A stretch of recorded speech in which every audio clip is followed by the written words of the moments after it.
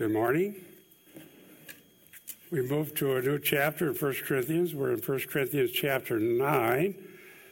And the theme of this chapter has to do with rights and what we maybe have a legal right to versus or take it in light of what God wants us to do in regard to the welfare of the body. I got the timer started. Hopefully the recorders are started. We're all set.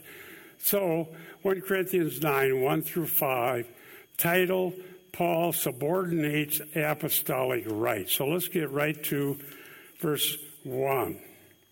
Paul begins here in this chapter with 4 rhetorical questions. Am I not free? Am I not an apostle?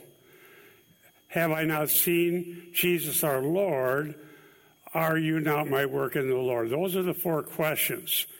I believe each of these is rhetorical and that in each case the implied answer is yes. Yes. Paul is free. He is an apostle. He has seen Jesus our Lord.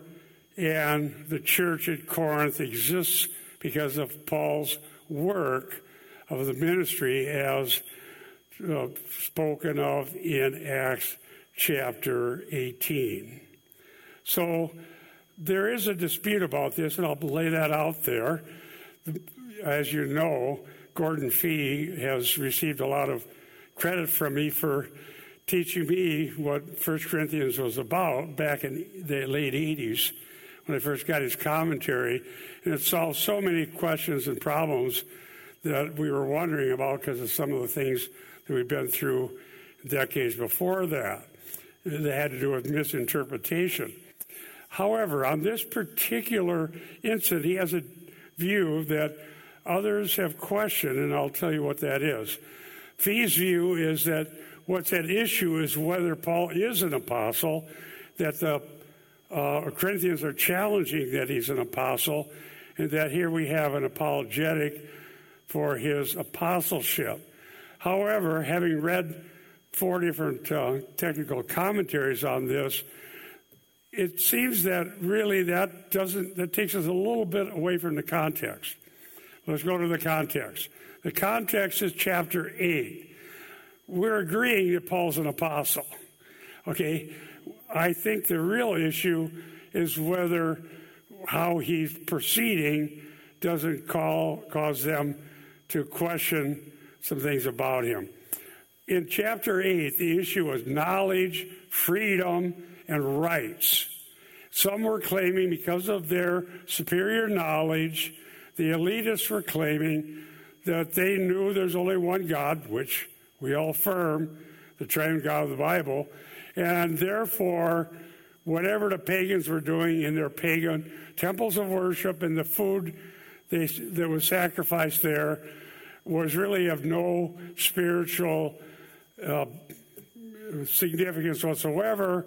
So therefore, they could, in their trade associations or friendships or whatever, go in there and enjoy the meal of food sacrificed to idols with the pagans. Paul is disputing that, and we'll see further in chapter 10, he really gets to the heart of it. At this point, he's dealing with rights.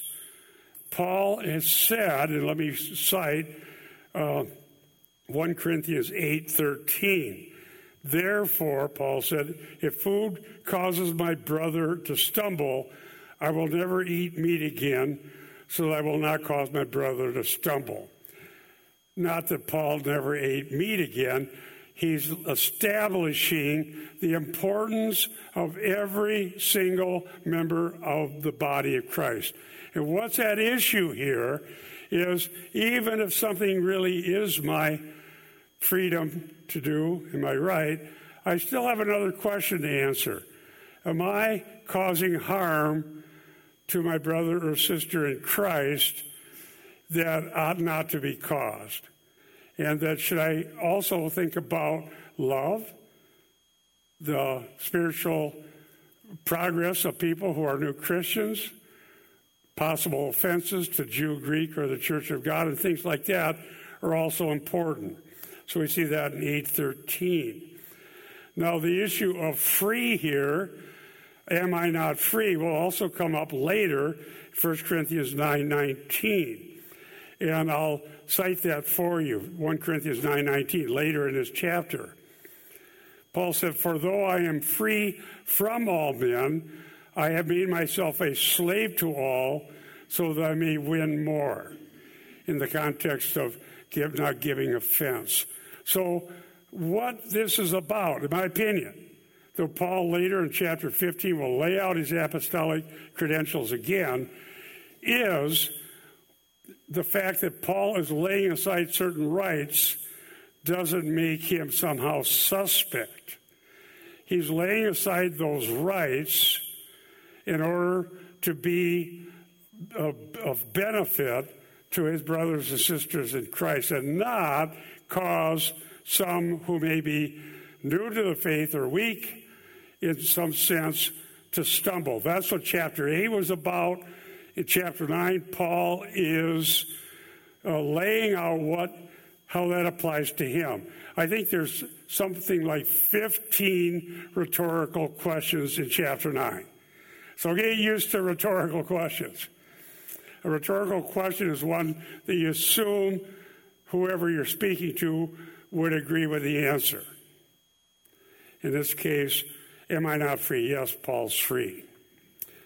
So I'm going to agree with Gardner and Thistleton and Ciampa and Rosner, who think that that's the issue rather than whether he actually is an apostle or not in the minds of the Corinthians. Gardner says this is not a defense of Paul's apostleship, but the premise of the ensuing argument. Verses 1 and 2 are not a defense, as some have suggested. Rather, through 4 rhetorical questions and a strong assertion, he established the premise. And the premise is that he should and he is willing to lay aside rights for the benefit of his brothers and sisters. So we're talking about rights. The word for right, by the way, in the Greek, exousia, is the word for authority. But in this context, it means rights. Now, here's what's likely happening. Paul's willingness to lay aside the rights, and there'll be many more as we go through chapter 9, is likely being used by the elitists in Corinth, whose big problem is comparing one to another to decide who's the greatest. I'm a Paul, I'm a Apollos, I'm a Peter. Remember the issue, the status rivalry that's going on in Corinth. And so looking at Paul saying, well, you're kind of a weakling. Look at you. You ought to know better. You can deal with this stuff. You don't have to withdraw. And they may very well be using his willingness to give up privileges and rights against him to make him look worse in the eyes of others, and therefore give them a chance to promote someone they think would be a better apostle for them compared to him. And so that goes on into 2 Corinthians. Now, in the Greek, it kind of stands out when you look at it. There's 4 interrogative particles, and they are ook, uki, u. Now you know Greek. And am I not, have I not, are you not? That's those words. And it kind of gets your attention. The word free, eulotheros, is an important word in the New Testament. And we know that freedom is something that Christ came to give us. Freedom from guilt and sin, freedom from the wrath of God, freedom from bondage to Satan, freedom from fear, and so on. And so Paul is indeed free. Now let's go to verse 2. Now it's talking about his apostleship and whether they should be looking for somebody better or more desirable. He said, if to others I'm not an apostle, at least to you I am. At least I am to you. For you are the seal of my apostleship in the Lord. Now, again, this would give weight to Ephesians. They're challenging whether he is an apostle, but the others, I thought, had a better reading. They're questioning whether he's as good as somebody else who may claim to be. And he pointing out what happened when he came to Corinth and preached the gospel. Some of this will come up in some of the things that he gave up as we go through chapter 9. You are the seal. Seal, sphragos, is a word that signifies valid attestation of authenticity. He's the real deal. He came there. He had the gospel. He preached the word of God to them. And some of the things that he did there, and Acts, I happened to print out Acts 18. You don't need to turn to all this. It would take too long. But he came from Athens, where he preached at Mars Hill. And the co-workers, Aquila, Priscilla, who had come from Rome when Claudius kicked him out, Silas, Timothy, and so on. And he spent a year and a half there. So that's in Acts chapter 18. So the final question here had to do with Paul's freedom and his apostolic ministry in Corinth. And because the church at Corinth owes its existence to Paul's ministry, they saw him work there, they saw him minister there, they saw him lay down his rights there and care for them there. And if you read 1st and 2nd Corinthians, you start to wonder, why are they like this? Why are they turning against him? Why are they questioning? It especially comes up in 2 Corinthians. And nevertheless, Paul is indeed the apostle God sent to Corinth to bring forth a church there.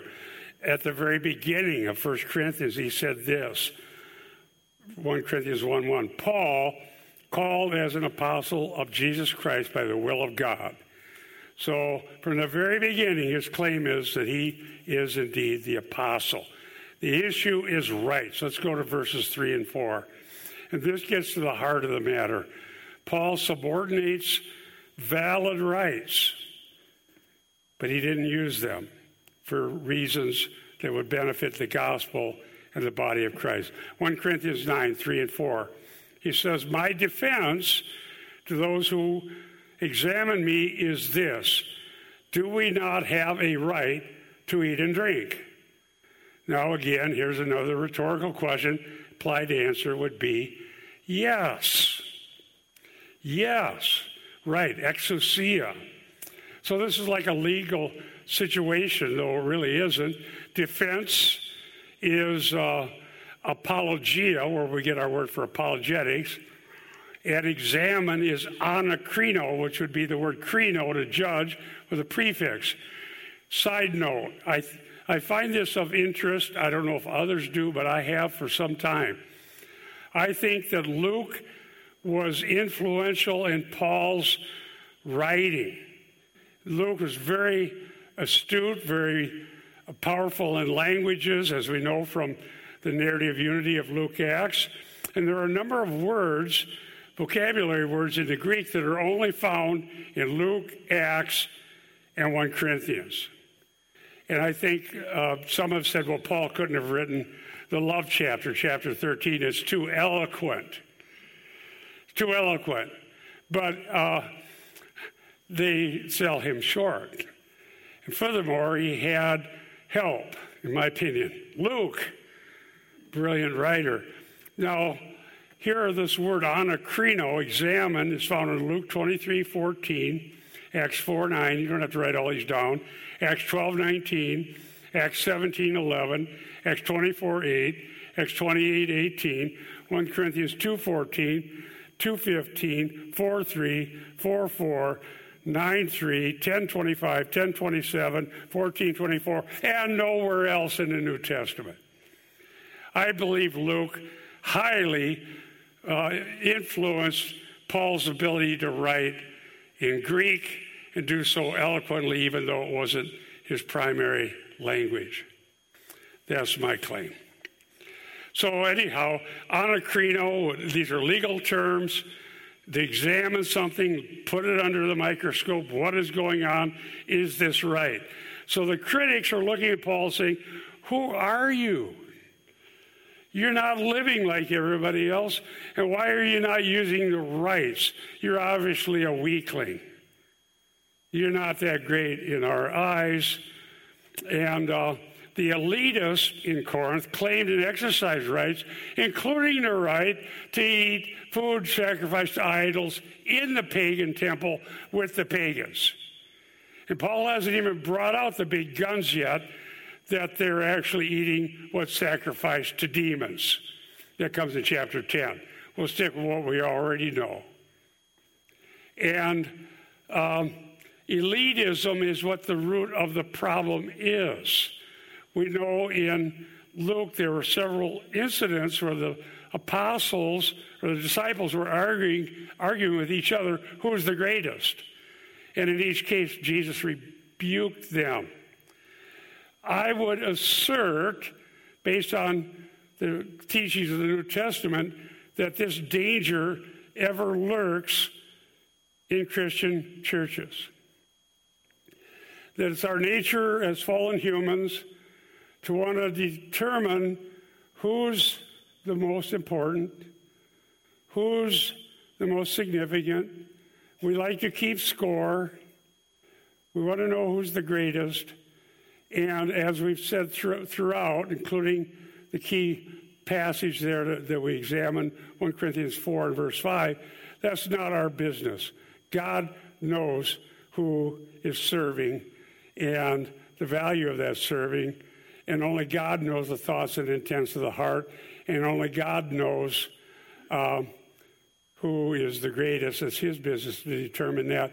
It's our business to love, to lay down whatever rights we claim that might harm somebody, and to by love serve one another. And therefore, as Paul will say in chapter 12, if someone is being harmed or falling to the side, to care for them and give greater honor to the member that lacks. And that'll come up in chapter 12. So Ciampa and Rosner say this: the verse's greatest apologetic value will be for those who, says Rosner and his co-author, like the Corinthians, owed their Christian life to his ministry. The following verses, however, do explain why Paul refuses to carry out ministry for payment, preferring to preach the gospel for free. Verses 4 through 14, they say, suggest that at this point the Corinthians probably had no doubts about Paul's apostleship, but may have been baffled by his decision to use a self-supporting approach to his ministry. He worked at a trade and worked with his hands and took care of his own needs, lest some would say he's only in it for the money. So that's what we will see as we go on. When Jesus instructed his disciples, he said that the labor is worthy of his hire. So take note of these verses. I'll read them to you. Luke 10, 7 and 8. Luke 10, 7 and 8. It says this: when they were sent out, stay in that house, if you come to a house that has a place that would accept them, eating and drinking what they give you, for the laborer is worthy of his wages. Do not keep moving from house to house. Whatever city you enter and they receive you, eat what is set before you. So Jesus himself said the laborer is worthy of his wages. If you're ministering and people will take care of you, go ahead and receive that. And that was a principle. Paul was not doing that in the case here at Corinth, and it caused some of them to question whether he was even right on. Maybe there's something wrong with him. He's not up to the standards of us elitists. But the point is different, and we'll see that when we get into Philippians and our application about the example of Jesus, that the Lord himself laid down his divine privileges, not his nature, in order to serve those who need him. And that there's something more important than our rights, and that is the well-being of the body of Christ.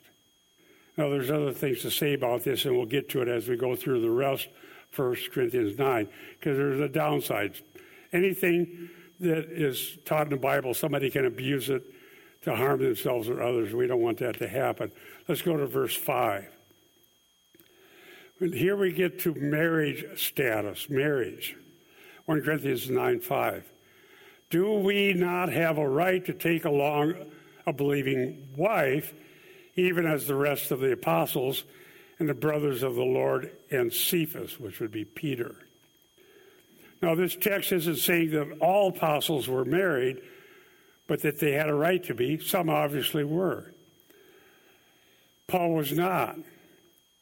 And the implication here is that if the apostles, the ministers, were sent out and did have a believing wife, and I'll tell you how that comes out in the Greek in case you happen to read some discussion of it, because it's unusual terminology, that the implication is either the wife as a partner is also supported by the church, or she is helping support the worker.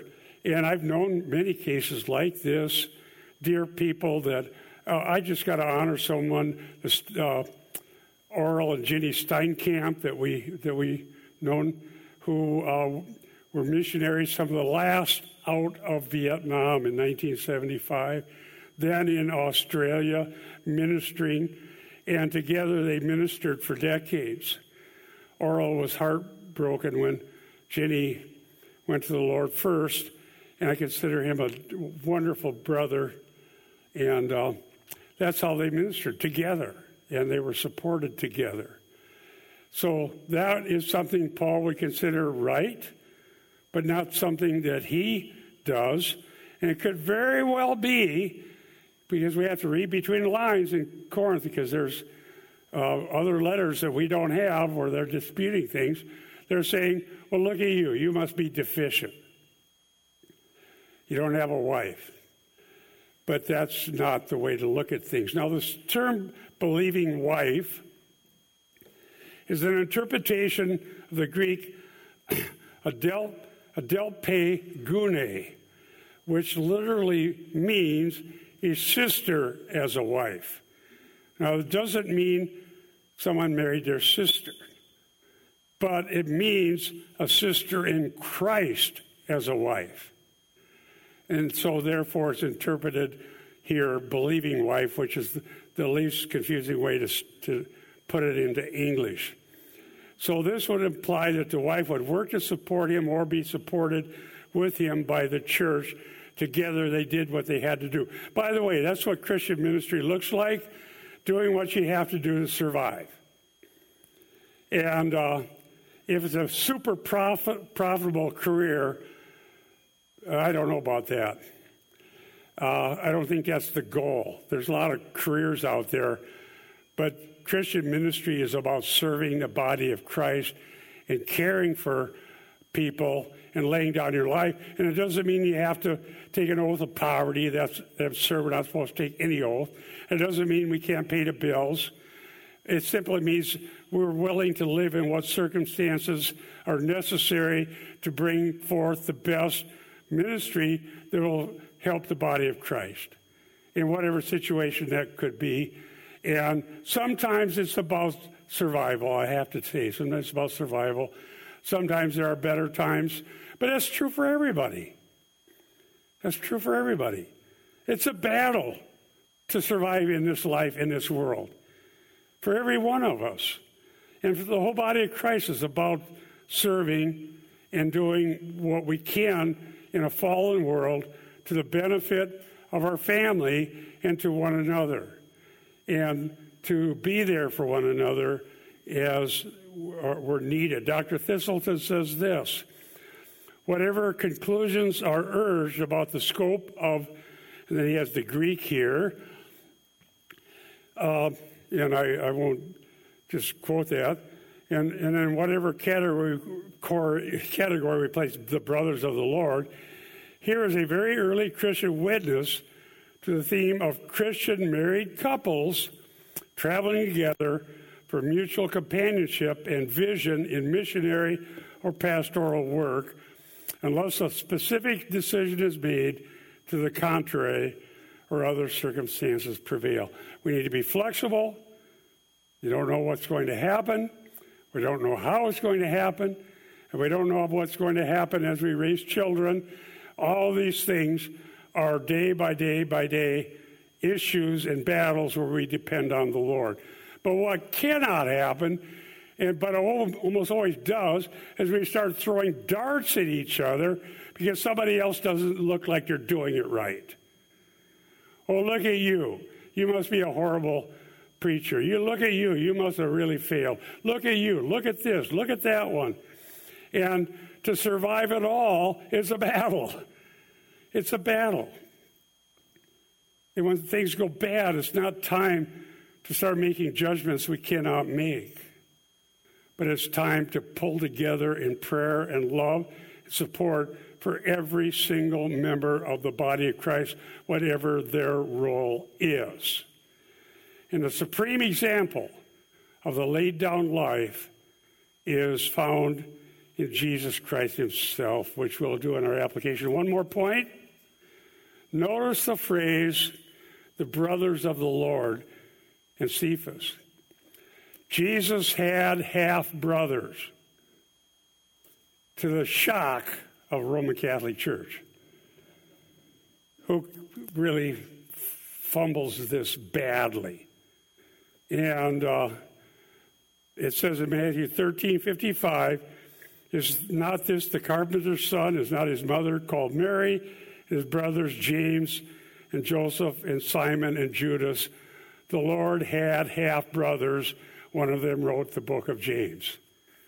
I think you probably know that, but I wanted to get it out there. Let's get to some applications.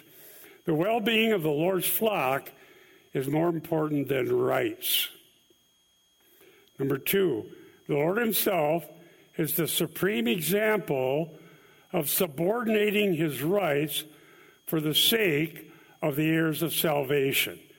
And frankly, I'll just put a little disclaimer out here before we get to it.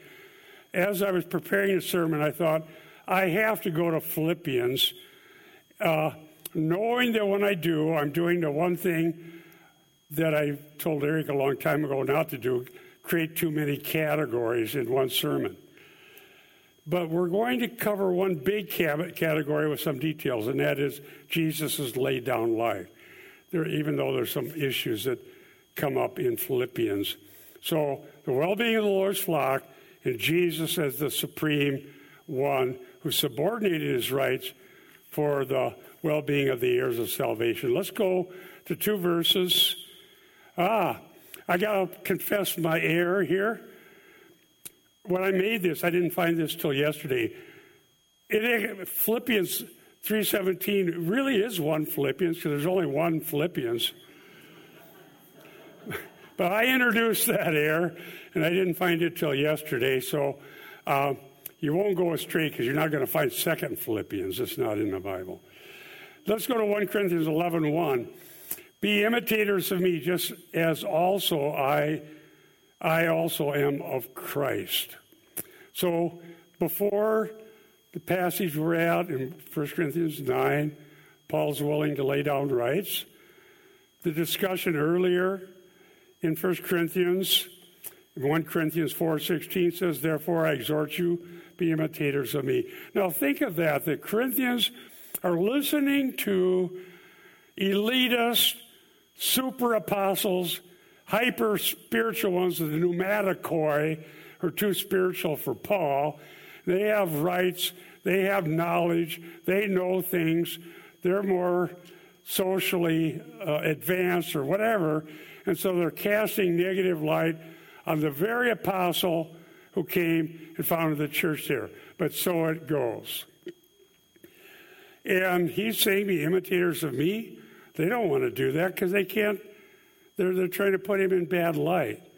But in what sense? In the sense of him being an imitator of Christ. And we'll see in Philippians what that means. Dr. Thistleton says the pattern is that of placing the welfare of the other before that of oneself. And in this sense, Paul himself takes Christ as his pattern rather than as a model of lifestyle in every respect. And one of the things I'm going to warn about as we go through this is we don't want to fall into the trap of Jesus as the moral example version of the atonement. We don't believe that. We believe in substitutionary atonement. Jesus is the only perfect one, God, from all eternity, and we'll see that in Philippians, who laid down his life in a saving way for others. But liberalism says he showed us how to be nice, how to be good people, the moral example idea. That's not the point. The point is this, that in serving Christ, we shouldn't be shocked that some of this involves laying aside rights at times that are valid, if indeed at that point it's going to be for the benefit of others around us, rather than what some of the elitists were doing in Corinth. So Philippians 3:17, again, I apologize for putting one in front of it. Brethren, join in following my example and observe those who walk according to the pattern you have in us. And in fact, you don't need heavy-handed, top-down, authoritative institutional structures to force every Christian to look the same, act the same, dress the same, do the same, give the same, in order to have this view of, well, everybody's on the same page. That's abusive. That's abusive, and that sort of thing is an air of trampling on freedoms. Paul is willing for people to be different. He's willing for people to have a wife, as Peter, and do ministry, or him to be single and do ministry. He's willing for diversity under the unity of Christ as Savior and Lord. So avoid the cult-like demand for utter conformity in every tiny little detail. That's not biblical Christianity. There is freedom. There is liberty. So the pattern isn't a detailed outline that covers every incident. It's an example of living for the benefit of your brother and sister in Christ, even if that means you're rooting for a different football team. Nothing said about that. Not everybody likes football. Okay, Jesus subordinated divine rights. Philippians 2, 5 through 7. I'll have to cover some of this. Again, there's a lot of details in here, but we want the big picture. Philippians 2, 5 through 7. Have this attitude in yourselves, which was also in Christ Jesus, who, although he existed in the form of God, did not regard equality with God a thing to be grasped, but emptied himself, taking the form of a bondservant and being made in the likeness of men. If you've studied theology, you realize that this verse has been abused throughout church history in some very serious ways. And so I can't teach it without at least dealing with some of the key issues, not losing sight of the big picture that if Jesus subordinated the rights that he has as God the Son to become tempted as we are, virgin born, going through the things that he did for our benefit, it's not too much for us to lay aside our lesser rights for the benefit of our brother or sister in Christ, if that's what's necessary. So it says, have this attitude. That word needs to be explained. Attitude, phroneo, and it's in the imperative. It can't truly be translated in English because attitude seems to be a noun, but it's actually a verb in the Greek, and it's in the imperative. And someone said this, which means to develop an attitude based on careful thought. Let me say that again. To develop an attitude based on careful thought. What sort of thinking, posture, attitude toward life would be good as I would be a Christian in this world living with other brothers and sisters in fellowship? Develop this attitude, this kind of thought. The imperative could be called a mindset. Have this mindset. Have this mindset in yourselves based on something that's in Christ. Now, Christ is unique. He's the only one of his kind. He's the only begotten. He's the unique one. So no one's exactly like Christ, but analogically, we can be like Christ, sinners saved by grace, but yet have this mindset based on something in Christ. That's his exhortation. So another issue, there's no verb in the second part of the first phrase here, which was also in Christ.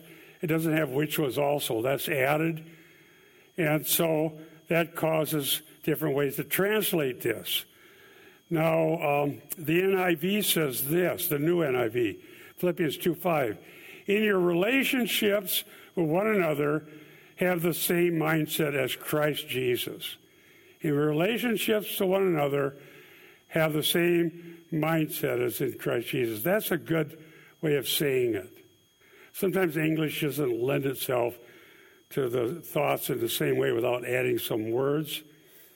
Holman Christian Standard Bible says, make your own attitude that of Christ Jesus. Seeks to translate without adding an implied verb. So we are to have, in some sense, analogically, the attitude of Christ, and in what sense is that going to be? And we're going to see that as we go on. Though he existed in the form of God, again, all these words are discussed in some detail. I can't do all of that in this sermon. Existed in the form of God, did not regard equality with God a thing to be grasped, but he emptied himself. And boy, has that one been abused, and it still is. I have written about this.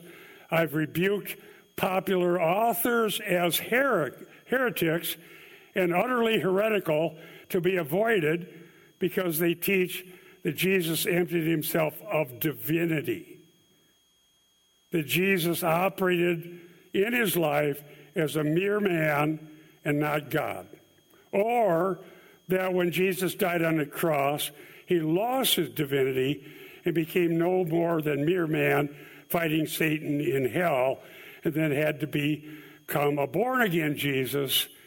And so he's really no different than us fighting Satan. And these things are pernicious, they're popular, and they're found throughout popular books and media. They're wicked, they're evil, and they are damnable heresies. Because of this reason, Jesus Christ is the eternal God. God the Son, the pre-existent one. God the Creator. Believe in the triune God of the Bible. And in his incarnation, there are some mysteries. How can the Creator of the universe be a baby? He's virgin born. He lives a sinless life. He does many miracles to prove he's God. And the false teachers say he's not doing anything that we can't do if we just don't get it right.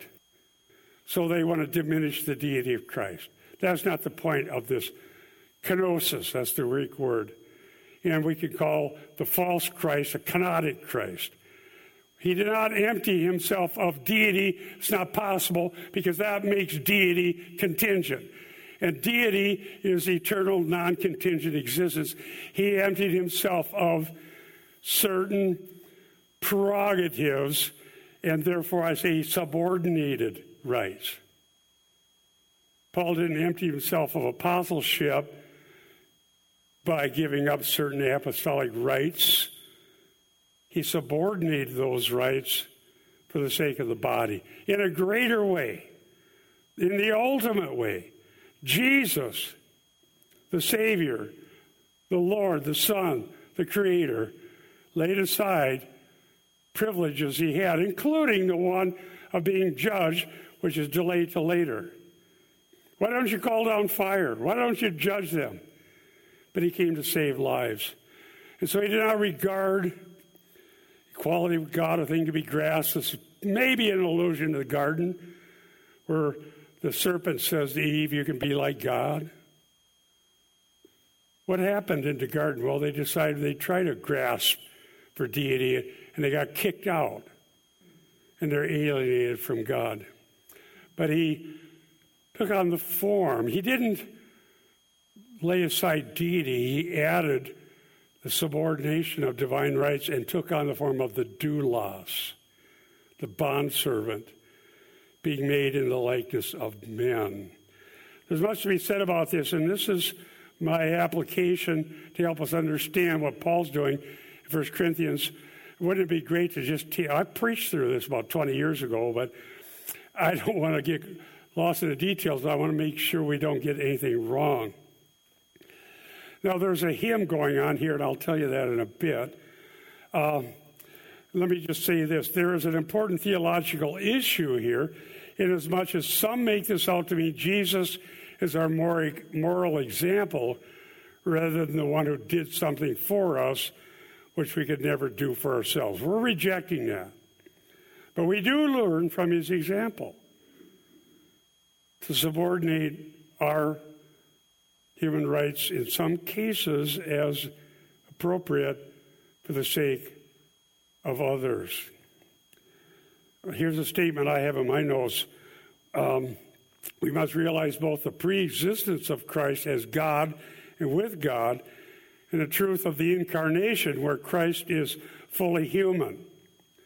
The term form, morphe, is difficult to translate, but the point is the man Christ Jesus is also the eternal God who laid aside divine privileges to walk among us, retaining his divine status as God the Son. And so this is important. And I don't want to go into more details and lose the big point. Jesus served humans who hated him. He forgave sinners who despised him and cursed him.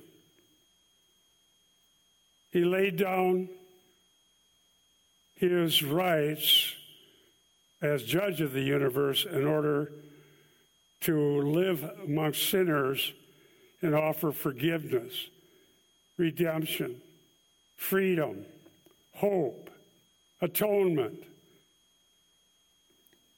And yes, he could have summoned thousands of angels and ended it all when the wicked ones are attacking him. But he died for sins, once for all, the just for the unjust. Let's go to verses 8 and 9 in this section of Philippians. Beautiful section, by the way. Philippians 2, 8 and 9. Being found in appearance as a man, he humbled himself by becoming obedient to the point of death, even death on a cross. For this reason also, God highly exalted him, bestowed on him the name which is above every name. Name, the Hebraic way of thinking it, isn't just a certain personal identifier so you know who you're talking about. Name signifies the person, the character, the very being of the one who bears it.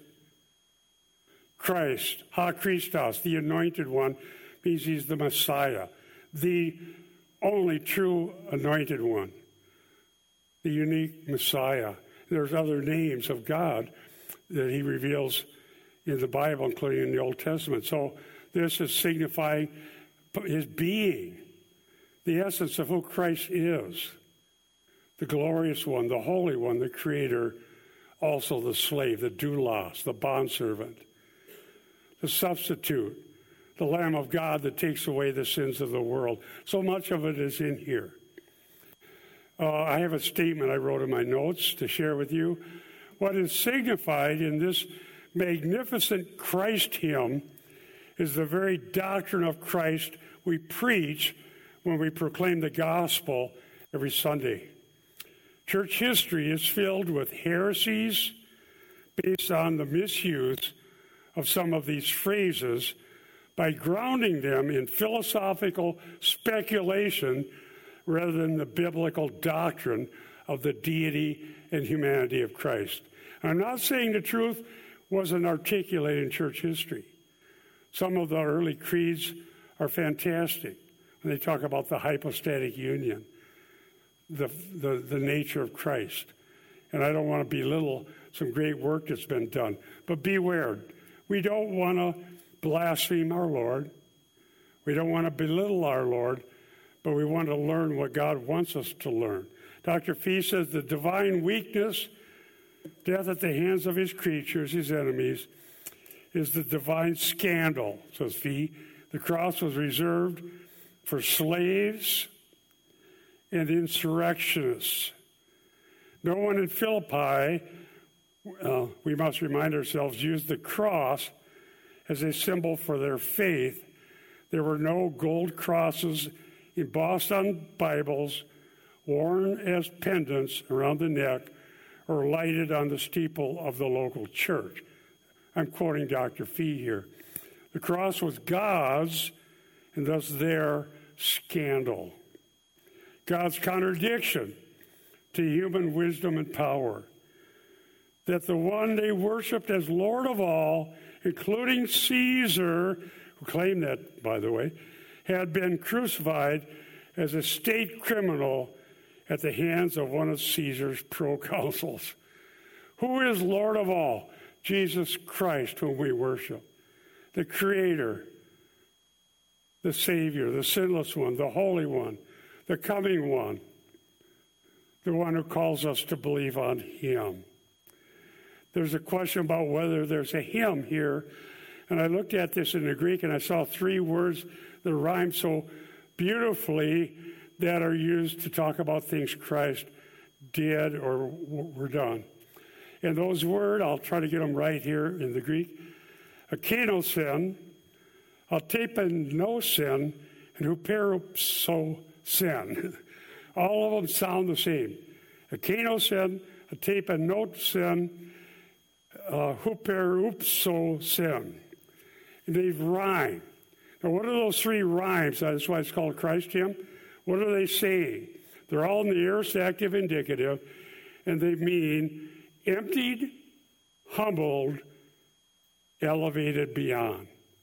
Emptied, humbled, and then elevated beyond.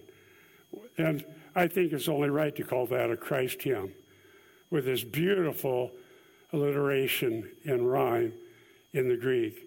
And I wish that I had the rhetorical skill to do justice to this material. It's so magnificent. But at the least we can learn that what he did makes whatever would be required of us to be only our honor to, in a minor way, walk in the footsteps of our Master, to serve his precious flock and to care for one another. And those elitists in Corinth did not get this whatsoever. I'm of Paul, I'm Apollos, I'm the greatest. You're miserable. You don't know what I know. You don't have the spiritual power I have. You don't have the gifts I have. You don't have the freedom I have. I can go right into the pagan temple, eat with the pagans, won't hurt my spirituality one bit, and I can come out and I can still be the greatest, and I can do business. And thus to you, Paul, you're pathetic. That's the Corinthian elitists. But that's not the attitude that was in Christ Jesus. who gave his life for all. Let's look at the gospel more fully as we look at our last verses. Philippians 2, 10 and 11. So that at the name of Jesus, every knee will bow of those who are in heaven and on earth and under the earth, that every tongue will confess that Jesus Christ is our Lord, to the glory of God the Father. Everyone ultimately will give glory to God. Everyone, even those who hated him. Some will give glory to God now by confessing him as Lord and Savior and serving him and honoring him for who he is by trusting in his finished work. I've already explained what it is. His death for sins, his resurrection, his exaltation to heaven, that he hears us and hears every prayer because of his omniscience, and his ability to answer because of his omnipotence, and to show love to us because he's a loving Savior and intercedes for us, and through the Spirit gives us access to the Father. And at one time in the future, every knee will bow, whether willingly, because that they were so honored to see our Lord, or in dutiful submission of the enemies who hate him because they have no choice. But every tongue will confess that Jesus Christ is Lord, to the glory of God the Father. Today, as you hear the gospel and you think about these things, I pray that more of us, maybe some have heard this and never came to Christ. Maybe today more will say, this Christ is truly who he claimed to be. He's the Savior. He died for sins. I'm a lost sinner. I failed God in many ways, and I deserve whatever wrath God has on my life. But I turn to Christ, and I turn from serving Christ, serving self to serving Christ, in order to flee from the wrath to come. Today, believe on the Lord Jesus and be saved. That's the gospel. It's the gospel of Jesus Christ. And what he offers is forgiveness of sins, redemption, and the promise of eternal life. So together we can be glorifying him in heaven and on earth at the very end. Let's pray. Thank you, Lord, for your goodness and kindness. Thank you that you've allowed us to look into things that are so profound that they challenge us but yet inspire us with hope. Pray, Lord, for those who are suffering in our midst, that you'd bring hope and comfort to each one. We do pray for the peace of Jerusalem, as there's been a horrible onslaught against the Jews because of their being recipients of promises. And Lord, we do pray for the peace of Jerusalem, and we do pray that you'd give our leaders wisdom so that we can live peaceably on the earth as we proclaim the gospel. And we do pray, Lord, that we continue to lift all of our needs before you, knowing that you're the one who cares for us. Thank you, Lord. We give you the praise and glory in Jesus' name. Amen.